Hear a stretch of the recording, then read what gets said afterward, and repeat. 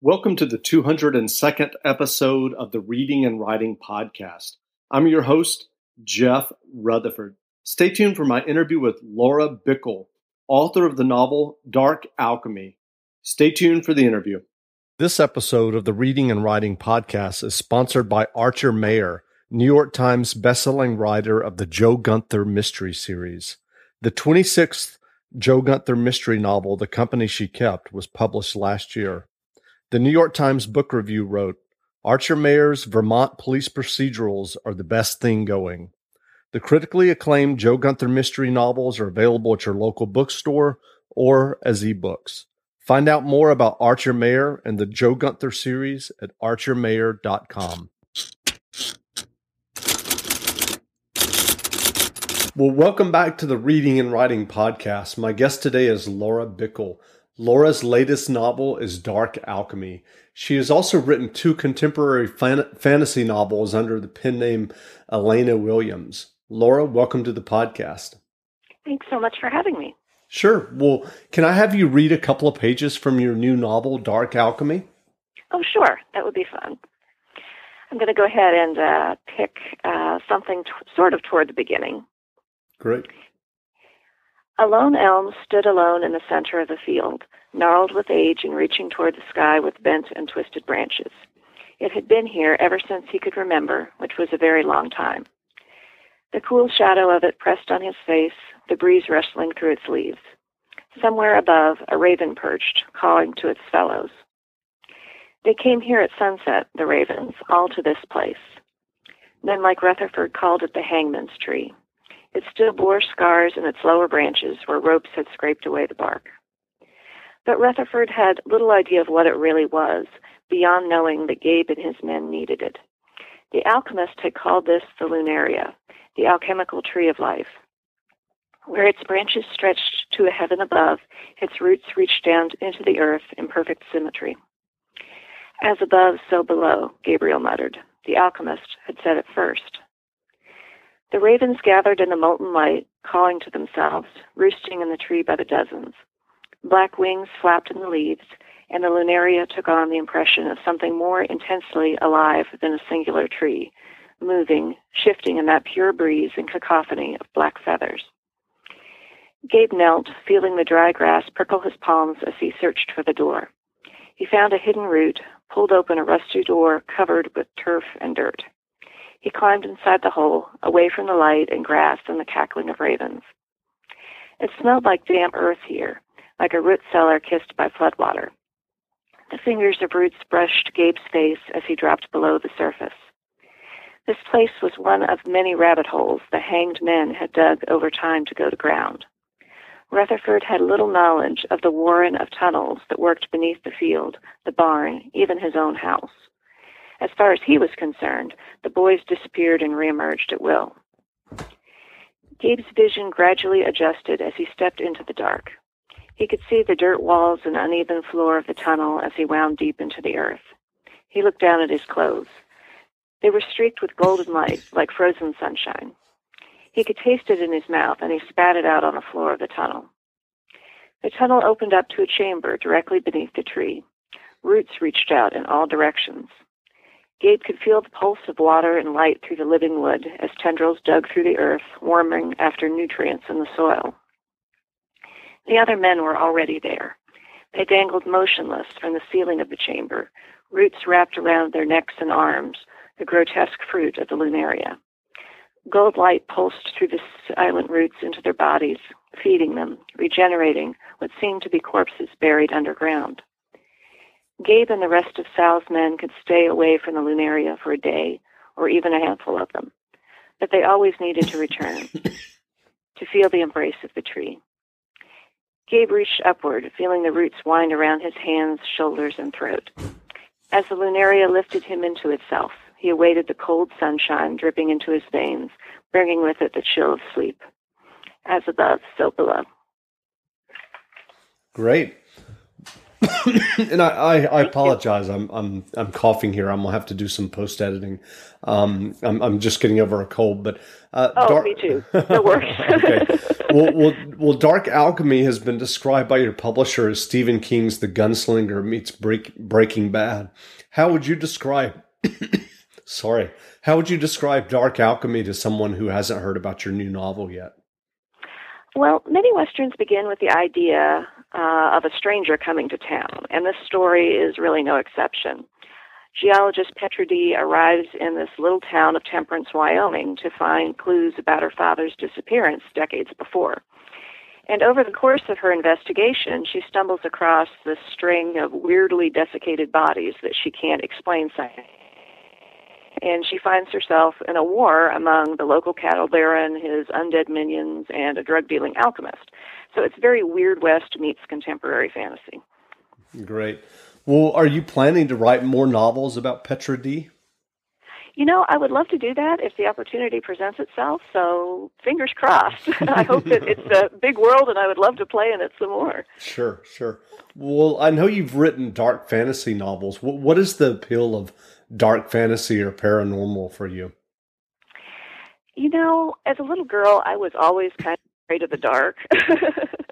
So I was forever lying in bed as a kid imagining the monsters that were crawling around under my bed and in the closet. I think it's pretty natural to want to write about things that scare you. At least it is for me. There's a kind of a certain fascination there that by writing about it and kind of noodling around with it, you might be able to master it in some strange way. Well, did you grow up wanting to be a writer? No, actually, I did do writing, but it was mostly for fun. I was one of those kids that had a crayon in her hand and was writing stories from the time that I was very small. But I went to school for criminal justice and later on for library science. And I'm a total data nerd professionally. And it was only maybe around 2009 that I started pursuing publication. And I attended some writers' conferences, and I had the good fortune to run into editors and fellow writers. And by 2011, I had acquired an agent, the fabulous Becca Stump from Prospect Agency, and she's been hard at work selling my work ever since. And I'm curious, was there kind of a defining moment that you can remember when you were already professionally established with your library science degree, et cetera, where you said, I want to try to be a fiction writer and write novels? Was there kind of a light bulb moment for you, so to speak? Well, I had a lot of stories and books that I had written that were living in shoe boxes under the bed, and as all writers do. And the shoebox pile kept growing and growing, and I thought, well, maybe I should try to do something with this. Maybe experiment, see if there's any commercial viability for it, see if anybody else really wants to read what I've written. And, at that time I had the luxury of having a backup day job, so the risk was not all that terribly great. So I just decided to try it. As I said, I think my first love always was writing. As a little girl, I was hanging out in the library every summer. My mother was a school librarian, and I used to hang out in the mythology section, which was this really neat, sunshiny area with dust motes and a hardwood floor, and I would just sit there and spread out all the books and devour them. So, yeah, I think that's where that came from. And so you just described this image of these novels underneath your bed and shoe boxes. Was that something that you were just doing for fun over the years? Yeah, I was. It was just kind of a way for me to process whatever was going on in my daily life and do a little bit of escapism and just to kind of experiment, because when you're writing a book that's in a shoebox, there's no judgment. You're free to do whatever you like and to experiment and sort of figure out what works and what doesn't. And, it was a cheap hobby. Sure. What was it like when you started showing that for publication or for someone else to give you feedback? Was that a difficult process for you? It was pretty terrifying. I think everybody, whenever you're doing any kind of creative work, whether you're making quilts or gardening or writing a book or playing music, there's always a fear of being judged. And I think I learned a little bit to separate myself from the work, that when the work is finished, it goes out into the world, and folks are going to judge it for good or for ill, but it has a life of its own at that point. And it doesn't need me to hover over it and protect it as much as it does when it's in the creation process. I really guard things very jealously when they're in the draft process until I feel that they have hatched and they are ready to leave the nest. And once they've left the nest, they're gone.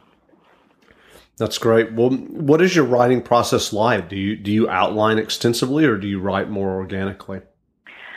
Well, in the plotting versus pantsing debate, I am definitely a plotter. The blank page scares the living daylights out of me.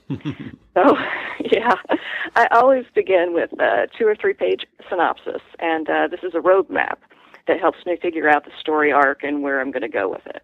And I want to have a definite idea of the beginning and the middle and the end of the story. And that's not to say that I don't follow research rabbit holes and find serendipities and such, but working with a synopsis helps me discuss the idea with my agent and my editor, because I think most writers are like this. We have a lot more ideas than would be realistic to commit to paper, and this really kind of helps you sort out and weed out which ones are more viable in the market. So if I can come up with a 2 or 3 page synopsis, I can email it to my agent and talk about it with her. And I'm not really all that squeamish. I really want to get a thumbs up or thumbs down rather than spend a year or two puttering on a book that nobody's ever going to see and that nobody will ever really like and want to read. And if it's a sequel book, I want to have something to discuss with an editor so that the editor can approve the general gist of it and she knows what she's getting, so that 6 months down the road she doesn't have this steaming pile of something on her desk that is completely not what she wanted. So, yeah, I think part of it's preference and part of it's necessity. Sure. Well, what advice would you have for aspiring writers who may be listening and would one day want to sell their own novels or short stories? Well, the first piece of advice I would have would be to try National Novel Writing Month, and that's at nanowrimo.org. And what it is a challenge each November to chuck all of your excuses and write 50,000 words in a month. And it was a huge revelation for me because one of my friends in my writers group had mentioned that she was going to give it a try, and she was really, bugging me to give it a shot. And it was a revelation for me because I had a manuscript at that point that I'd been working on for 4 or 5 years and it still really wasn't finished. But what NaNoWriMo did for me was it got me out of my head and it got me out of the whole inner editor criticism loop, and it forced me to produce to a deadline. And it really, what I learned in that process is something that I've used with every other book I've written since. The most important thing an aspiring writer can do to further their career is to finish the work and go to the next work and finish it. NaNoWriMo is really unbeatable in that respect. And that was something you felt like you had to learn through NaNoWriMo? Well, as a perfectionist, I did, because I would plink around with stories and novels for forever, and I would keep tweaking, and I would feel that they weren't good enough, and I'd go back, and I would take 2 steps forward and 3 steps back. And this really kind of forced me to get it done. There's a good deal of competition in the process, too. You can kind of sign up and compete with your friends on your daily word count and such. But writing is like any other career. It's about getting things done, and there's nothing better than that feeling of having a completed manuscript and knowing that you can do this. If you are given a deadline and someone says, hey, can you get this concept done in 6 months, that you know that you can do it. It's a really powerful feeling. Sure.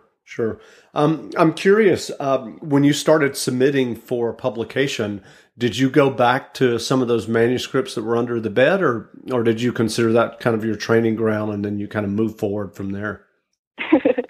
I do have some manuscripts under the bed. I've got, I think there's a 250,000 word epic fantasy that is back there in 2 shoeboxes in the dark, and it's probably surrounded by dust bunnies right now.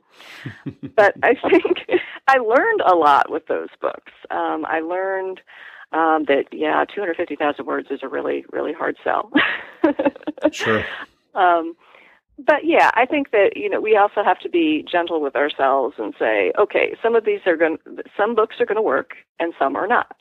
And to realize not to pin all of one's hopes on one work. And if one thing doesn't work, just keep trying and try something new. Sure.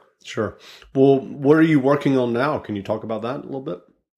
Well, I've got a couple of dark fantasy projects in the works. I don't have any details right now to share, but sure. I will share as they emerge on my website, which is laurabickle.com. Great. I was just about to ask you where people could find you online if they were interested in learning more. Right. Yeah, I'm at laurabickle.com. I'm at author.laura.bickle on Facebook and Laura_Bickle on Twitter. Apparently there are a lot of Laura Bickles out there in the world, so you have to get creative. Great. Well, again, we've been speaking with Laura Bickle, author of Dark Alchemy, her latest novel. You can pick up Dark Alchemy or Bickle's earlier novels at your local bookstore today or buy them as ebooks. And Laura, thanks for doing this interview. Thanks so much for having me. It was a lot of fun.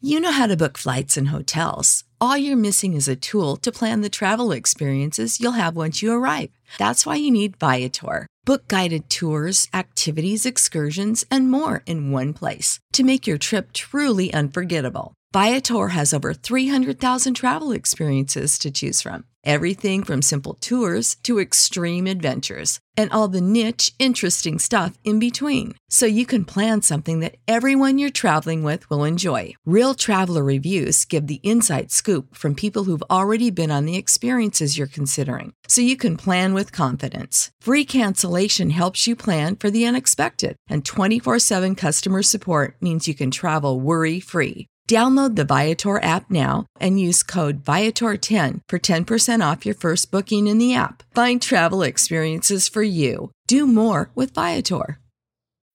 When you need mealtime inspiration, it's worth shopping Kroger, where you'll find over 30,000 mouth-watering choices that excite your inner foodie. And no matter what tasty choice you make, you'll enjoy our everyday low prices, plus extra ways to save, like digital coupons worth over $600 each week. You can also save up to $1 off per gallon at the pump with fuel points. More savings and more inspiring flavors make shopping Kroger worth it every time. Kroger, fresh for everyone. Fuel restrictions apply.